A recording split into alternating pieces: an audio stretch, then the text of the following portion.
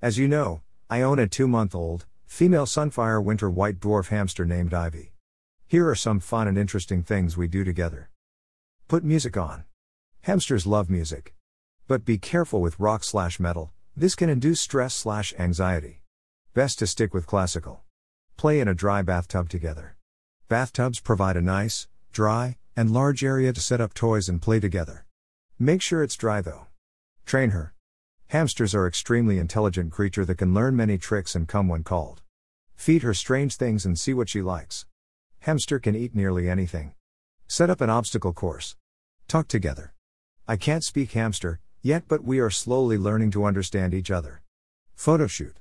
Hamsters are super cute, but honestly, they don't like the camera. It is almost impossible to take a great picture, but with practice this can make a great hobby and some wonderful pictures for your pet Instagram.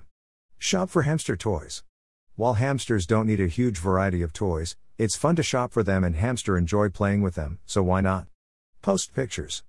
There is a wide variety of pet-only Instagrams including Petsp, Fluffygram and, my fave, Zoopics. And finally, just cuddle. While hamster don't generally like to be cuddled, holding them is fun. They like to explore your arms, shoulders and even head. I think that's all for now.